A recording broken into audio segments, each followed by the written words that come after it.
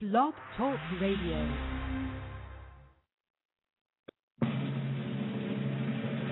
I pledge allegiance to the flag of the United States of America and to the republic for which it stands, one nation, under God, indivisible, with liberty and justice for all.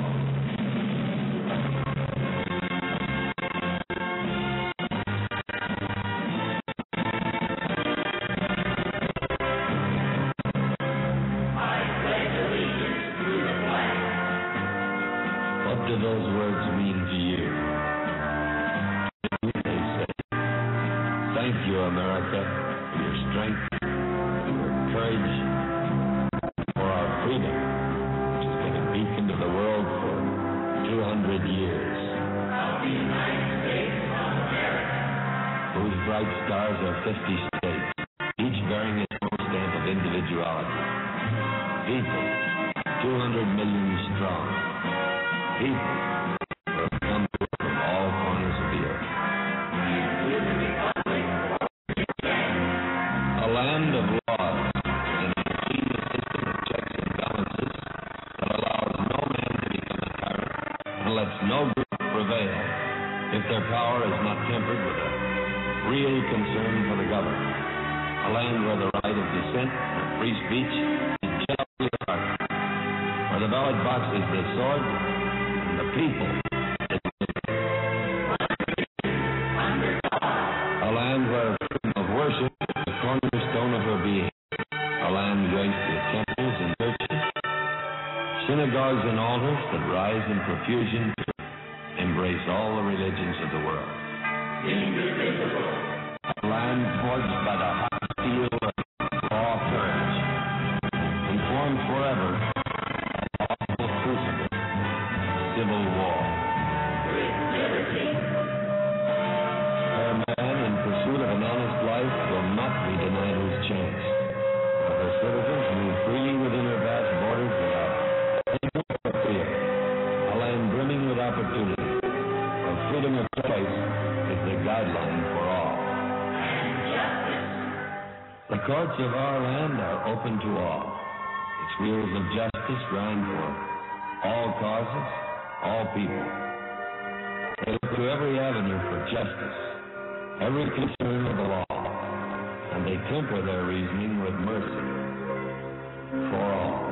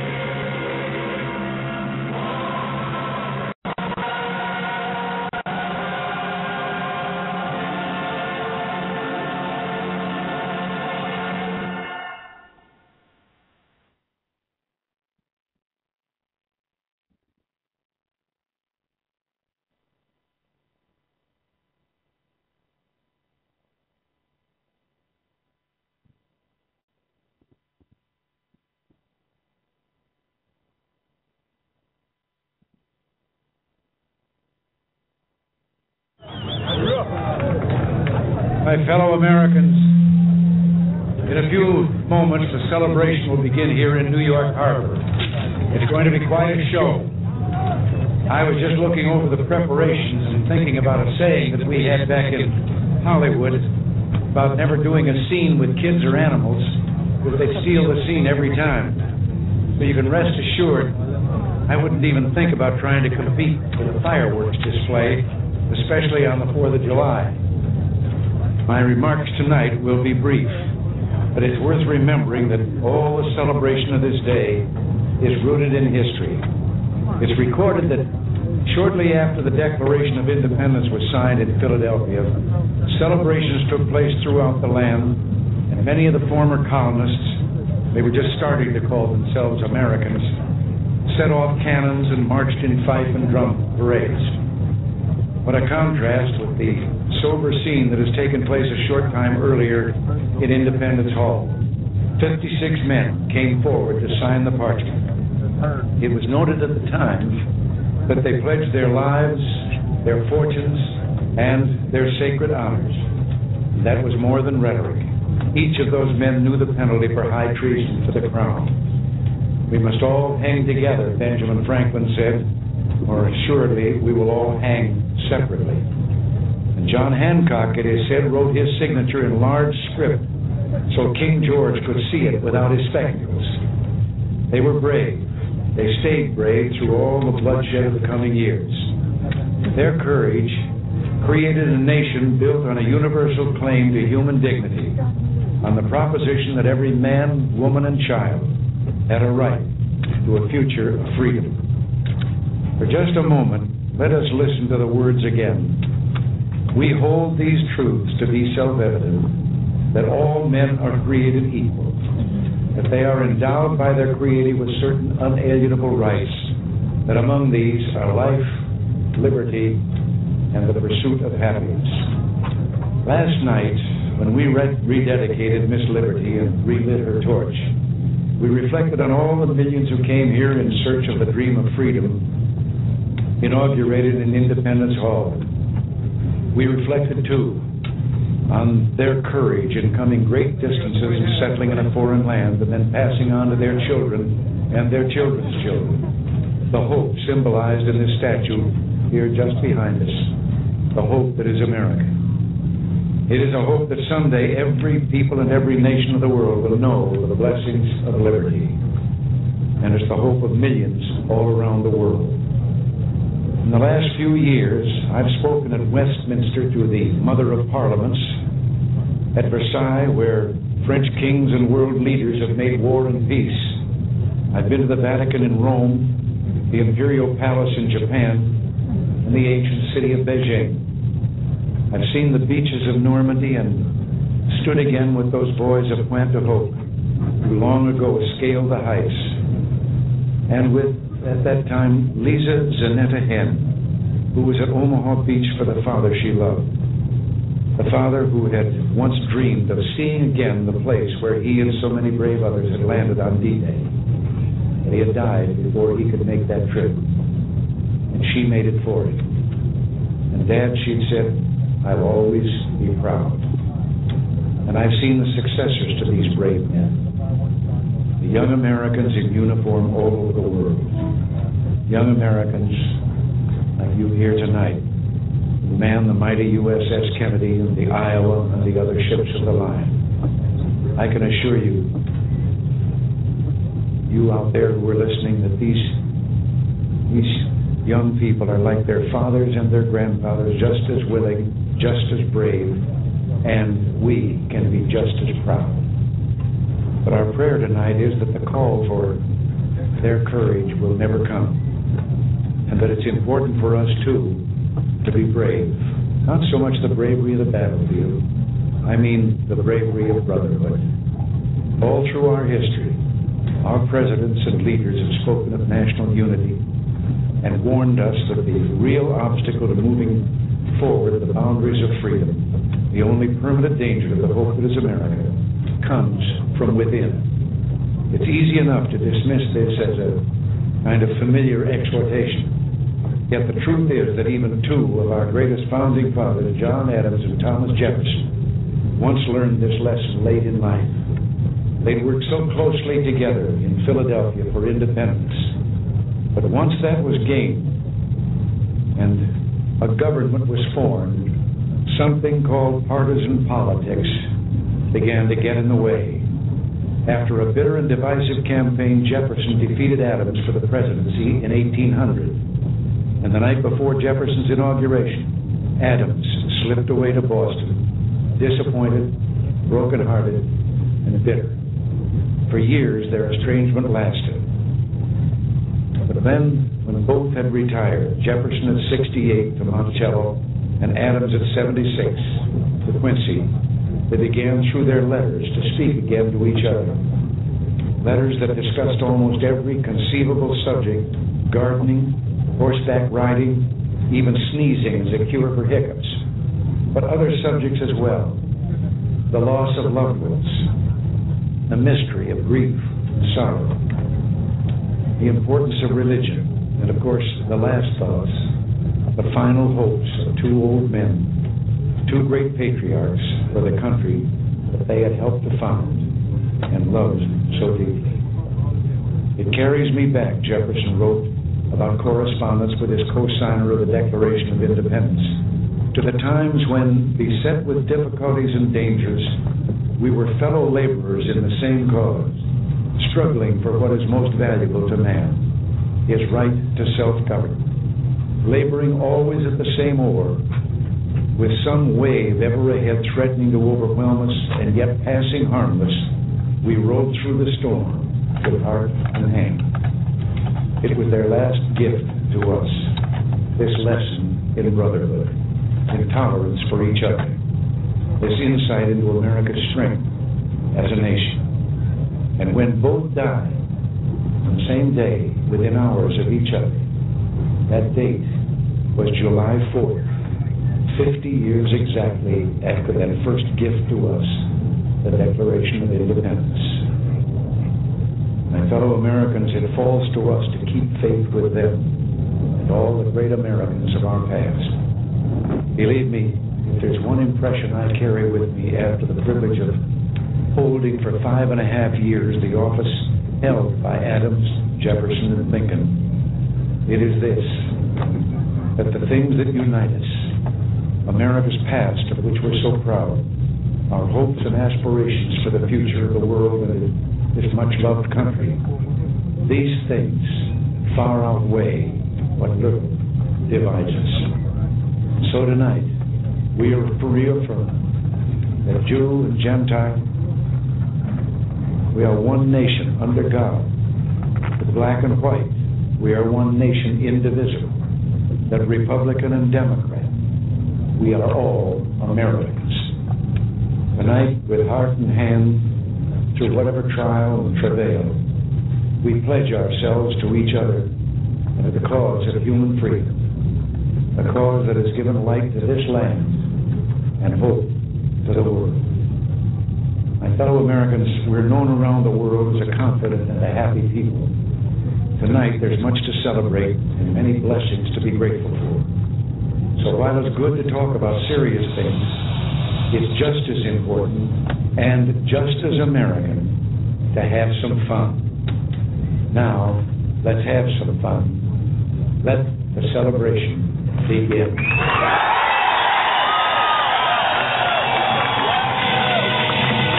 From light to the world, a beacon held high.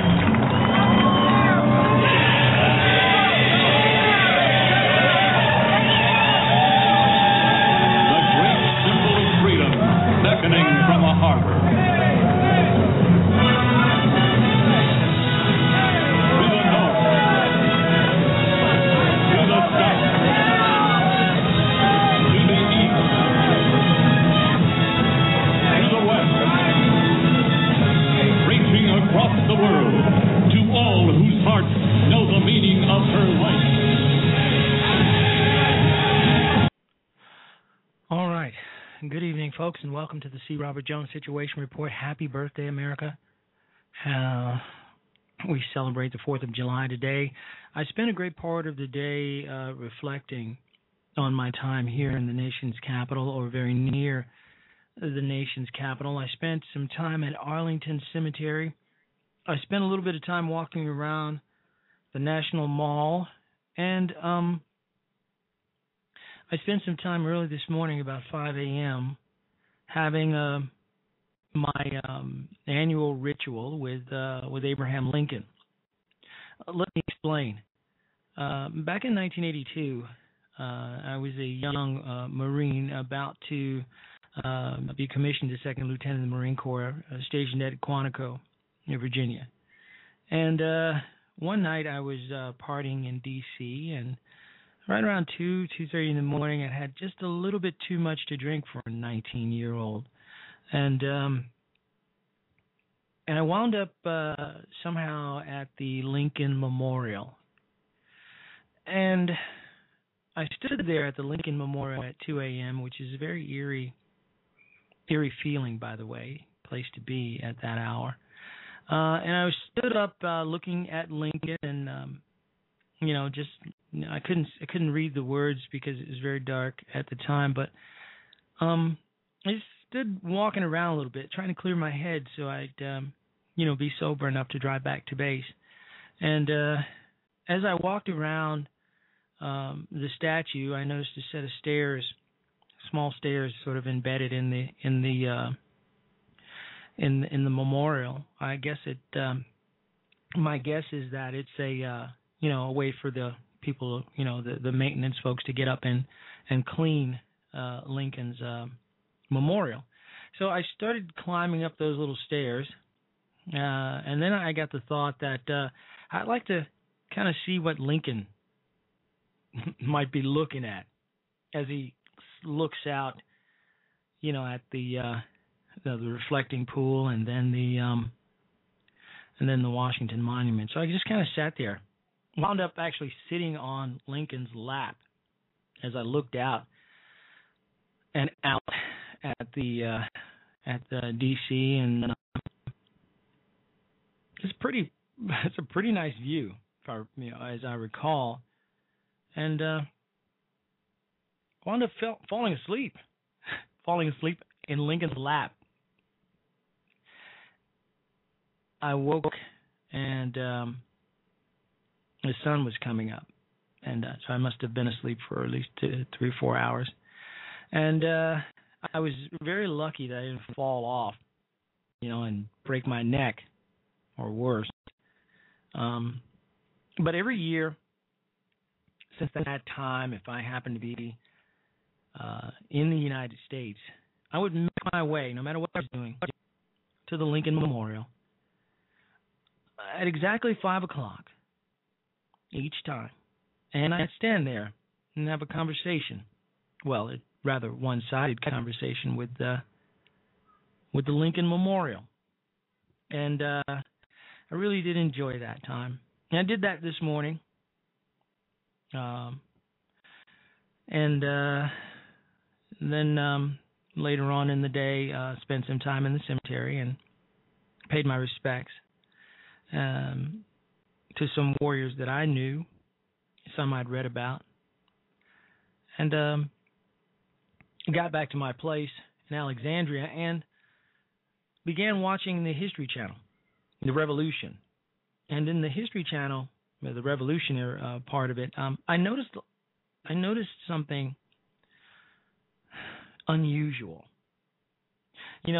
We often say that this nation has been preordained for greatness, that we are an exceptional nation. American exceptionalism is out of favor right now and has been for the last few years or so. But what I noticed about the documentary, which was on most of the day today, was that I count 11 times where Washington and his troops were on the brink of defeat. And I don't mean just a battle. I mean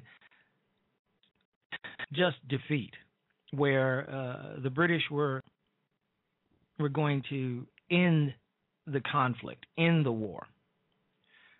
But something always happened where Washington, the commander-in-chief or his generals would recover miraculously. The war could have ended very easily at one point, and Washington and the remainder of his troops who survived a horrendous battle, the remainder of Washington's ragtag army, were able to escape across the Delaware River. And just as the last bit of his army were about to go ashore and be discovered, a dense fog came out of nowhere and lent cover to Washington and his troops so that they were not discovered. And they lived to fight another day. And miraculously as it was, the fog disappeared. That's a true story. This country has come to the point of dissolving many times. But we've always survived. And so we shall survive this current administration, this current enemy of the Constitution, the current enemy of this great nation, of what this great nation really is. The man who believes that our Constitution is a charter of negative liberties, state what the government can't do to you, but not what the government can do for you. Those are his words. I should have quoted them, but I didn't. So when you think about the many times where this country could have wasn't on the brink of dissolving, on the brink of disaster, and we came back. Remember on this day, July 4th, what it really means. And remember that even though we live in dark times now, we live in interesting times now, with this current administration doing everything in its power to bring this country to its knees, remember that we have come back many times, and so we shall again. We will rise like a phoenix from the ashes and become what we should be, what we once were, before Barack Hussein Obama. And someone was right when they said that in the future we will measure time as before Obama and after Obama. And they were exactly right. And so we shall measure time before Obama, when the nation was strong, and after Obama, when this great nation recovered. Now, more than any 6 weeks in recent memory, the events that transpired during the period of May 21st to June 28, 2012, confirmed the ingenuity and wisdom of the founders, and thus sealed the fate of an administration as well as the American left. I'm reading from an article in the American Thinker written by Steve McCain, 6 weeks that saved America. The founders of the United States, fearful of dictators and monarchs, were determined to diffuse power as much as humanly possible. They knew, based on first-hand experience, as well as writings of men such as John Locke and his emphasis on the rights of property, and his theory of separation of power, that only a structure of government geared toward making it extraordinarily difficult for any one person or group to fully seize the reins of governance could ensure the long-term survival of this great nation. At the base and foundation of their convoluted but ingenious pyramid, consisting of the federal government split into 3 equal parts, and the individual states and their governmental prerogatives. With all that includes the people, us, you and me. Over the past 220 years prior to 2008, the nation went through an evolutionary process whereby the federal government was granted more power than was ever envisioned by the founders. However, this has been, as the nation becomes enormously prosperous, or became enormously prosperous, the will of the people and in their desire to ensure the welfare of all citizens. It was never the citizenry it was never the citizenry's intention to evolve a monolithic, all-powerful central government controlling the day-to-day affairs of every American, such as what we see happening with this administration. It's true that there are those of us who want to lead. There are those who want to be led. And then there are those of us who simply want to be left alone. I got off the reading there for a few minutes and interjected my own verbiage. But I think you get the picture, don't you? The intention of the American left, folks, as personified by the ascendancy of Barack Obama and his radical minions, is to establish this monolithic, omnipotent entity. This has been their singular goal since the 1930s, and in 2008, they thought their moment had come.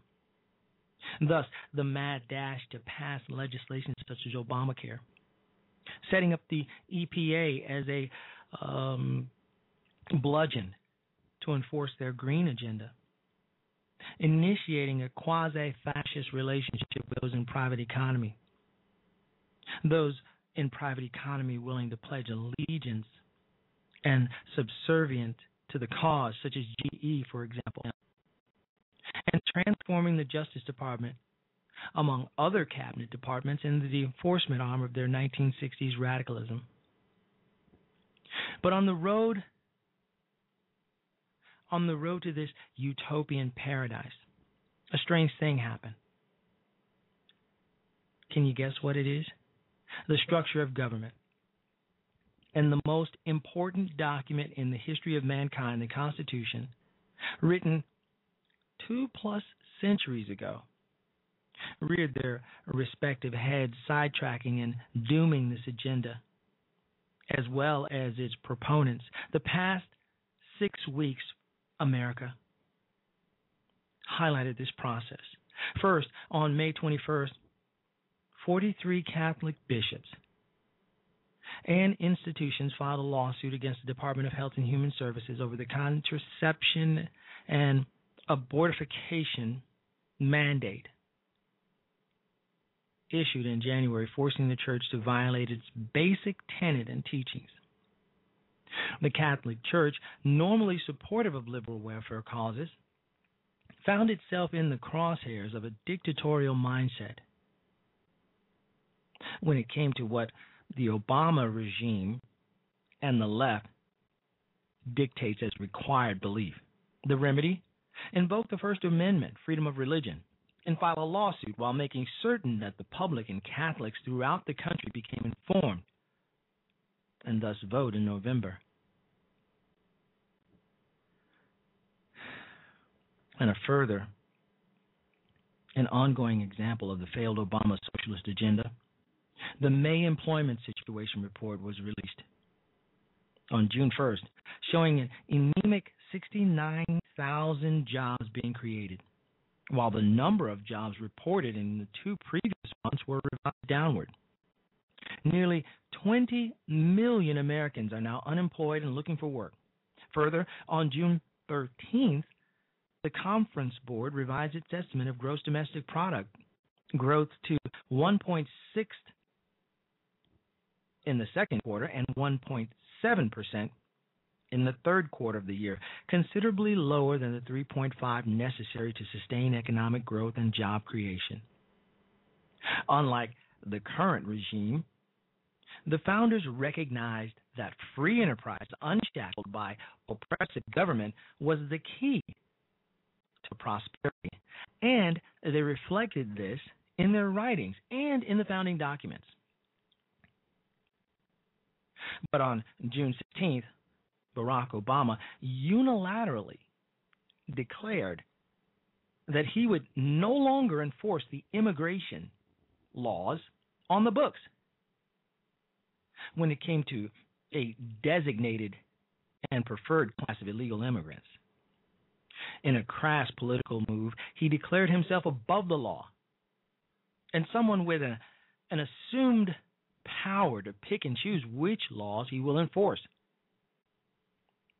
Now, this runs obscenely counter to the constitutional duties of the office of the president and is an action which creates and confirms the suspicion that a person is imbued with a dictatorial mindset.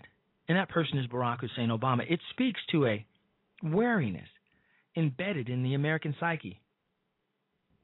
And we owe that thanks to the Founding Fathers.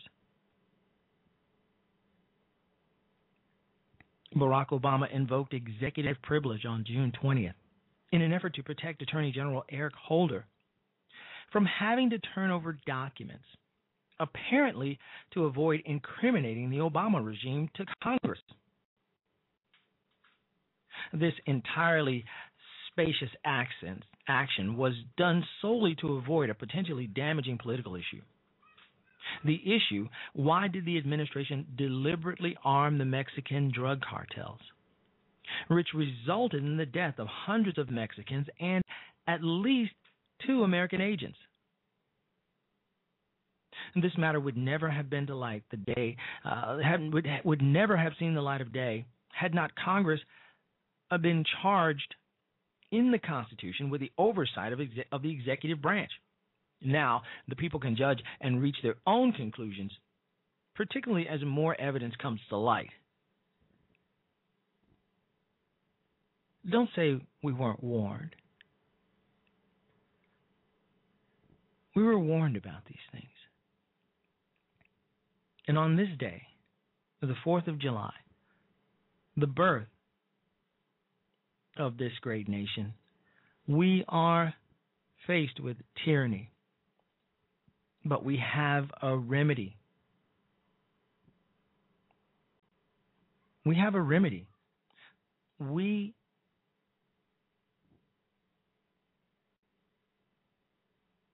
have to vote. Barack Hussein Obama needs to be stopped. He needs to be stopped, and he needs to be stopped now. This experiment with this president has come to an end. Our ultimate affirmative action hire has been a disaster for this nation. We live in interesting yet dark times. And without God and without faith in this great country, we are doomed. What are we to do? Well, we'll take a short break, and we'll come right back, and then we'll wrap this up. You're listening to the C. Robert Jones Situation Report.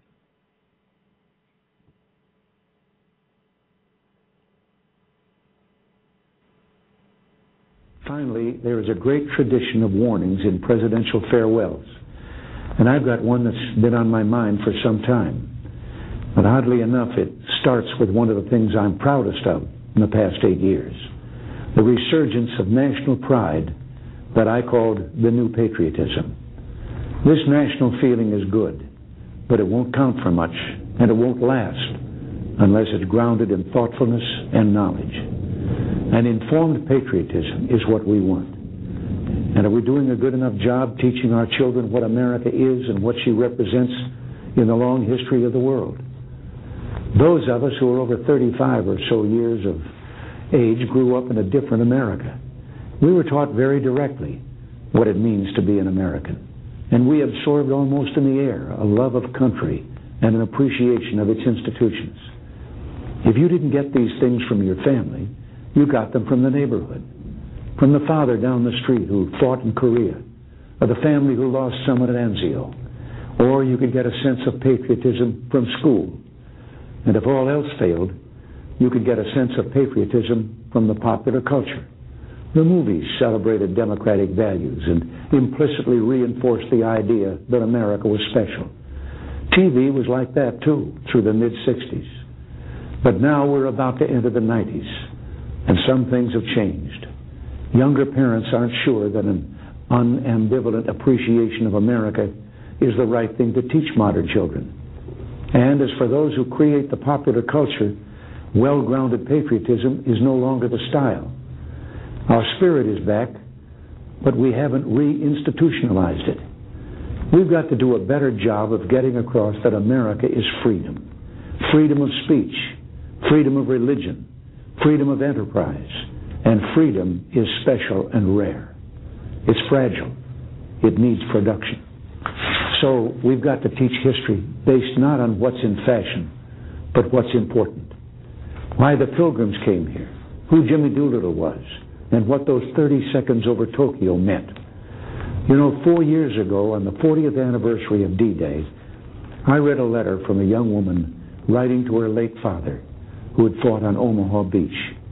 Her name was Lisa Zanata Henn, and she said, "We will always remember. We will never forget what the boys of Normandy did." Well, let's help her keep her word. If we forget what we did, we won't know who we are. I'm warning of an eradication of the American memory that could result ultimately in an erosion of the American spirit. Let's start with some basics. More attention to American history and a greater emphasis on civic ritual. And let me offer lesson number 1 about America. All great change in America begins at the dinner table. So tomorrow night in the kitchen, I hope the talking begins. And children, if your parents haven't been teaching you what it means to be an American, let them know and nail them on it. That would be a very American thing to do. And that's about all I have to say tonight, except for one thing. The past few days, when I've been at that window upstairs, I've thought a bit of the shining city upon a hill. The phrase comes from John Winthrop, who wrote it to describe the America he imagined. What he imagined was important because he was an early pilgrim, an early freedom man. He journeyed here on what today we'd call a little wooden boat. And like the other pilgrims, he was looking for a home that would be free. I've spoken of the shining city all my political life, but I don't know if I ever quite communicated what I saw when I said it. But in my mind, it was a tall, proud city built on rocks stronger than oceans, windswept, God-blessed, and teeming with people of all kinds living in harmony and peace. A city with free ports that hummed with commerce and creativity. And if there had to be city walls, the walls had doors, and the doors were open to anyone with the will and the heart to get here. That's how I saw it and see it still. And how stands the city on this winter night? More prosperous, more secure, and happier than it was 8 years ago. But more than that, after 200 years, 2 centuries, she still stands strong and true on the granite ridge, and her glow is held steady no matter what storm. And she's still a beacon, still a magnet for all who must have freedom, for all the pilgrims from all the lost places who are hurtling through the darkness toward home. We've done our part, and as I walk off into the city streets, a final word to the men and women of the Reagan Revolution, the men and women across America who for 8 years did the work that brought America back. My friends, we did it. We weren't just marking time. We made a difference. We made the city stronger. We made the city freer. And we left her in good hands. All in all, not bad. Not bad at all. And so, goodbye. God bless you. And God bless the United States of America.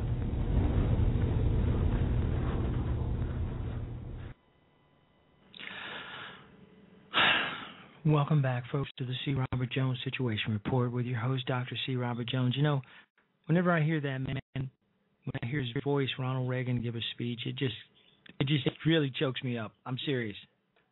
Let me take a moment to gather myself. Inside joke. You think about men like Ronald Reagan and contrast Reagan, his belief system, his love for this great country, the fact that he always spoke so highly of America and its people, the fact that he loved this great country, he stood up for this country, he believed in American exceptionalism. Contrast him with the clown that we have in office right now. Enough said. But I want to take a moment to speak about Mitt Romney, because I've supported Mr. Romney throughout the primary season for the most part, and now as our party's nominee. I gave some thought today as to what would Ronald Reagan, what would his response be to the Supreme Court's decision to uphold the individual mandate, Obamacare as a whole. And what if Ronald Reagan were the candidate? How would he respond as opposed to how Romney responded?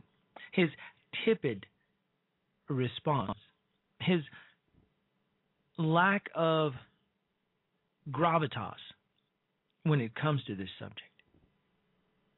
Now, in all fairness, I gave thought that perhaps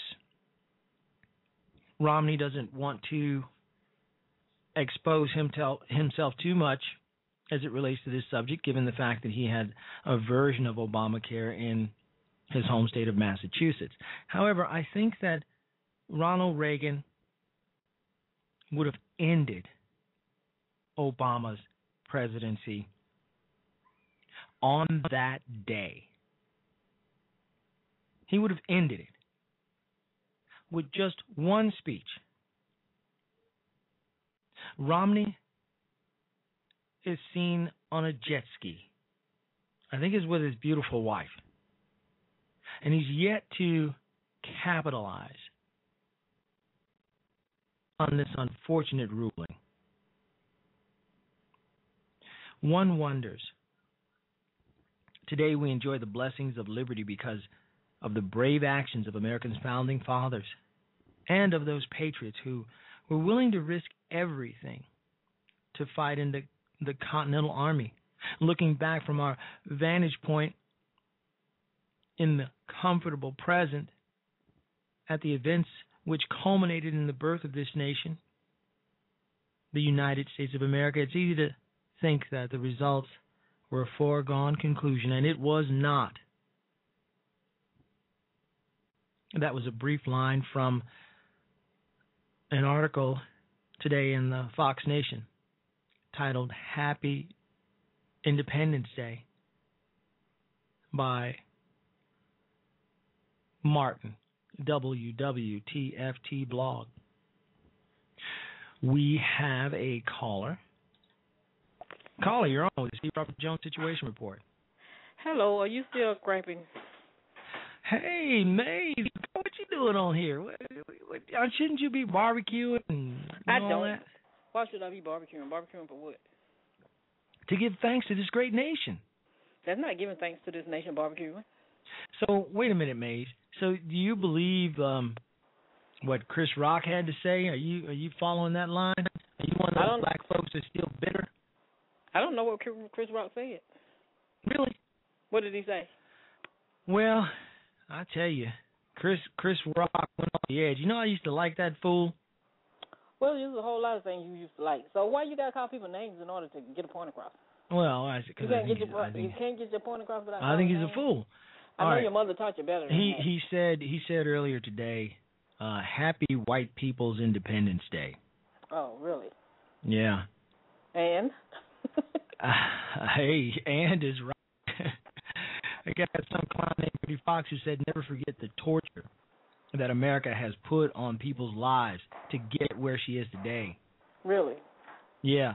So while you're popping your little firecrackers, blah blah blah blah blah. But what is Independence Day got to do with you? With me? Mhm. Well, it's got a lot to do with me. Where do we fit in? Let me know. Where do we fit in? Who?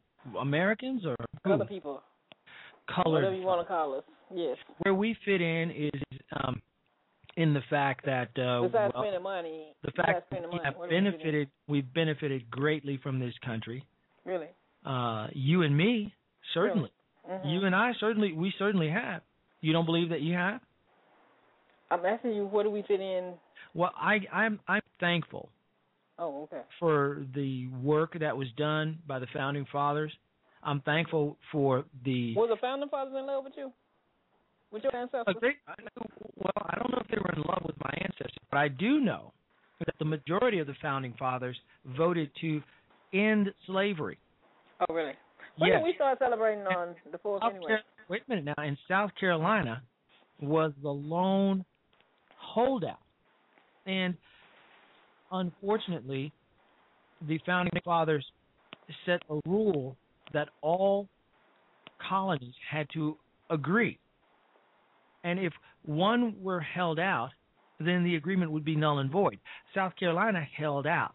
But all the other Founding Fathers were in agreement that slavery should be abolished.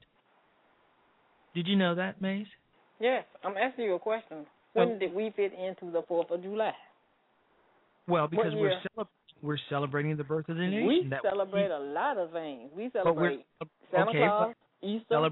If we celebrate that, then we're celebrating this. So what's your point? I'm saying why? Where do we get to fit in to this? I don't understand your question. I answered the question twice. You love it so much you should know. When do we start fitting in? Because we hadn't always fit into the 4th of July. Maze, we celebrate the birth of this country. Oh, really? Yeah. And all that we have been able to accomplish throughout the years, all this great country, simply for being, has given to us. All of that. That's why I celebrate. That's what we are all about. Never forget, Maze, that your ancestors and mine helped. I know they helped build this country, but they don't get no credit for it. Helped to build this country. We have a stake in it. Well, we sure do, but I wonder why did they leave out the history? Maze, we have a long and rich history in this country. Can I tell you the days that I celebrated when I was growing up? Yeah. I celebrated May Day, and I celebrate Juneteenth. Well, tell me about Juneteenth. It's just like the 4th of July. Tell me about it. When we got our independence. Well, what is it? What is Juneteenth? And I think that came before the Juneteenth. What does that mean? What? Where did that come from? When the slaves were freed. That's where it came from. It was in June. That's why they called it Juneteenth. And it's in the history books. You got to look it up. That's when they used to celebrate it. And I never... What was the actual date? Huh? What was the actual date they were celebrating? I have to look it up so I can tell you. But I have it in my book. Yes, I do. It's Juneteenth, the 10th of June. But the year is not right with me. I can get it in my book and tell you exact day. All June long because you don't remember the date? No, you don't say celebrate all June. I said the 10th. So you just said you celebrate. I said the year. Yes. That's when I was growing up. That's what we celebrated. Juneteenth, is it 18th, 15th, 14th? Which date is it? The 10th. No, it's not the 10th. It is. It was not the 10th, May. What was it then? Say that when you were a girl, you celebrated Juneteenth. You don't even know which day you were celebrating. I do know what day I was celebrating. Okay. I'll let you slide, May. This pseudo-black deal you got going on, you don't even know what you're celebrating, May. What? I find that to be. I don't find that to be. I'm celebrating when I was growing up, and I still celebrate the 19th of June. So what are you doing today? Did you work today? No. Did you work? Did you light off fireworks? Did I do what? Did you light off any fireworks? Did you have any? No, because I wanted fireworks. I don't believe in shooting up stuff and all of that. What'd you do? What am I gonna get out of it? Nothing. What did you do today, Maze? I didn't do nothing. You just kind of hung out? Hung out. I stayed in my house all day. You just kind of sat in a chair, Barco lounger or something, watching TV? Or did you watch All My Children? No, I don't watch All My Children. What'd you do? I was watching, what was I watching? I watched so many movies, I don't even remember what they were. But it had nothing to do with, it's Uncle Tom. That's what I was watching. Uncle Tom, yeah. Where did Uncle Tom come from? Uncle Tom is dead. That's what I was watching. Did you know that Uncle Tom, the person who's depicted as Uncle Tom, was a patriot? Did you know? What I said? Of course he was a patriot. He was a snitch too. What so you what know, they got to do with it? Let me ask you this. Tell me what you know about Uncle Tom. I just told you about Uncle Tom. From? I told you Uncle Tom was a snitch. A snitch on who? Just like we have him today. So who did he snitch on? The community. What community was that? Your ancestors. Okay, enlighten the audience here. It's like I said, Uncle Tom and white supremacy is dying away. Can you flesh it out? What did Uncle Tom do? I just like you do now. Just like you as a Republican, you want to carry the water. So Maze, pretty much, and I love you, Maze. I think you're great, and I don't want to. I told you. I said. Did you hear what I said? But Maze, I said Uncle Tom and white supremacy is going away. Maze, you are a typical black person. It's dying just like it came, and it's dying away. And everybody else in America is going to really enjoy America then. Hold on. You are a typical black person who doesn't know your history. And I find it ironic that I hear all the time black folks saying that I don't know my history. Did you hear what I said? You can't even tell me the date. I told you Uncle Tom. What team stands for? You want me to tell you what? You celebrate. I told you June the 19th is the day that the slaves were freed. So what are you talking about? Why don't you celebrate? Why is it that you do not celebrate the 4th of July? You know what I'm going to celebrate? Mm-hmm. Uncle Tom and white supremacy going away, so America can be happy. That's what I'm going to be celebrating. All right. As soon as it happens, and it's coming soon. Really? To a house near you. Okay. In the United States. Well, I appreciate that, May. And I'll be glad to see it go. Okay. That's why I say they work hand in hand together. Got it. I understand. Now, do you understand? Appreciate what you're saying here. I just don't think that you know what's going on. You don't what do you really mean know. I don't know what's going on. You don't even know what Juneteenth means. I did tell you what Juneteenth was. Yeah, you used the phrase in a disparaging way. No, I didn't. Maze, you are one of those. You just typify. I know why I called you. Can I ask you the question? You remember the little boy that spoke at the convention 4 years ago that changed his mind and said he didn't want to be a Republican anymore? Yeah, what was his name? He spoke at CPAC. And he had y'all down packed. You're just like a coat that goes straight down the line, and you can't think. People got to think for you. Well, listen to this, Maze. And I'm not mad with the boy. I know y'all mad with him, and you're mad with the judge too. Please listen for a moment, dear. And this is America. I don't want to have to mute you. Just listen for a minute. Rupert Murdoch. Rupert Murdoch was once a socialist, a Marxist. And Ronald Reagan was once a Democrat too. Ronald Reagan was once a Democrat. Rupert Murdoch was once a socialist. I mean, a hardcore socialist, right up until the time where he had to actually go out and get a job and make money. So it's no big surprise if a person switches parties or they switch their philosophies. And that's the beauty of this great country, where if you don't believe in conservative philosophies and you want to be a Democrat and be liberal, you can do that. It's really cool, though, when you're a socialist and you actually have to go out and get a job and make money, and you decide you're going to be a capitalist of the magnitude of a Rupert Murdoch. So I'm very pleased with the way things are going. I'm very pleased that Barack Hussein Obama is on his way out He's pretty much done. And Obama is a fraud. Hello. Can I finish? Rarely in such a short period of time has any president and his administration been so exposed, damningly so. It's now beyond any shadow of a doubt, Mays, that Barack Obama is a fraud, devoid of any character and integrity, and is essentially a megalomaniac immersed in radical ideology. And moreover, Mays, to say that the day is coming when white supremacy is ended and when I don't know, all that stuff you were talking about. Mays. I don't know what else to say. I love you, girl. I think you're a sweetheart, but you're just way off base here. I mean, just way off base. Now, what's your response?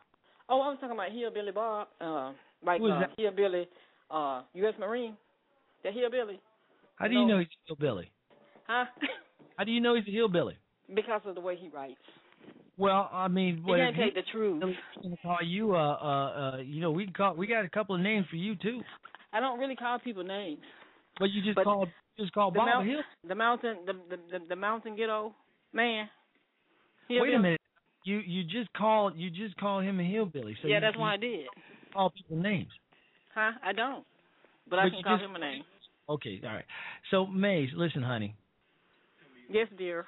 I think you're a sweet potato, and I love you, and I really do appreciate you calling into the show. You're amusing, to say the least. So are you? But I'm happy to see the little young man use his sense and say he don't belong to the Republican Party or the Democratic Party. That's what makes America. But why are they mad with him? Who's mad? I'm not mad. I bet you a U.S. Marine is. He's about to pop a firecracker. You should ask him. You should ask him if he's upset. I'm not. I couldn't care less. And then you're mad with the judge at the Supreme Court. I'm not mad with the judge either. I think what the judge did was brilliant, man. I do too, because if they all see, they get confused. I thought that the court was for. I just shot you down twice. You never. Oh, you said in your mind. But what I'm saying, I thought that what the court was supposed to be for the American people, not for the party. I'm upset with the judge. I think what the judge did was great. I think what Justice Roberts did was great for this country. I wish the Congress would get that way too, so they can do what's for the people, because then they can work against the people. He pretty much sealed the doom. He put the last nail in the coffin of Barack Obama's presidency, and a lot of you don't even know it. You haven't figured it out. But anyway, the time's run out. We got just 2 minutes to go. I want to thank Mays for calling in. She's great. We love her. She's way off base and just not very well informed, but we love her anyway. We appreciate it when she listens to the show and calls in. We do indeed. But I want to take this time, while we still have time, to wish everybody a happy and safe rest of the 4th of July holiday. God bless the United States of America. Happy birthday, America. Thank you all for listening tonight. You've been listening to the C. Robert Jones Situation Report. We've got many more great shows. So stay tuned, because tonight's going to be special on Blog Talk Radio, because we're going to be celebrating this great nation all night long. Stay here. Be here. I will be. God bless you, and God bless the United States of America. We're out.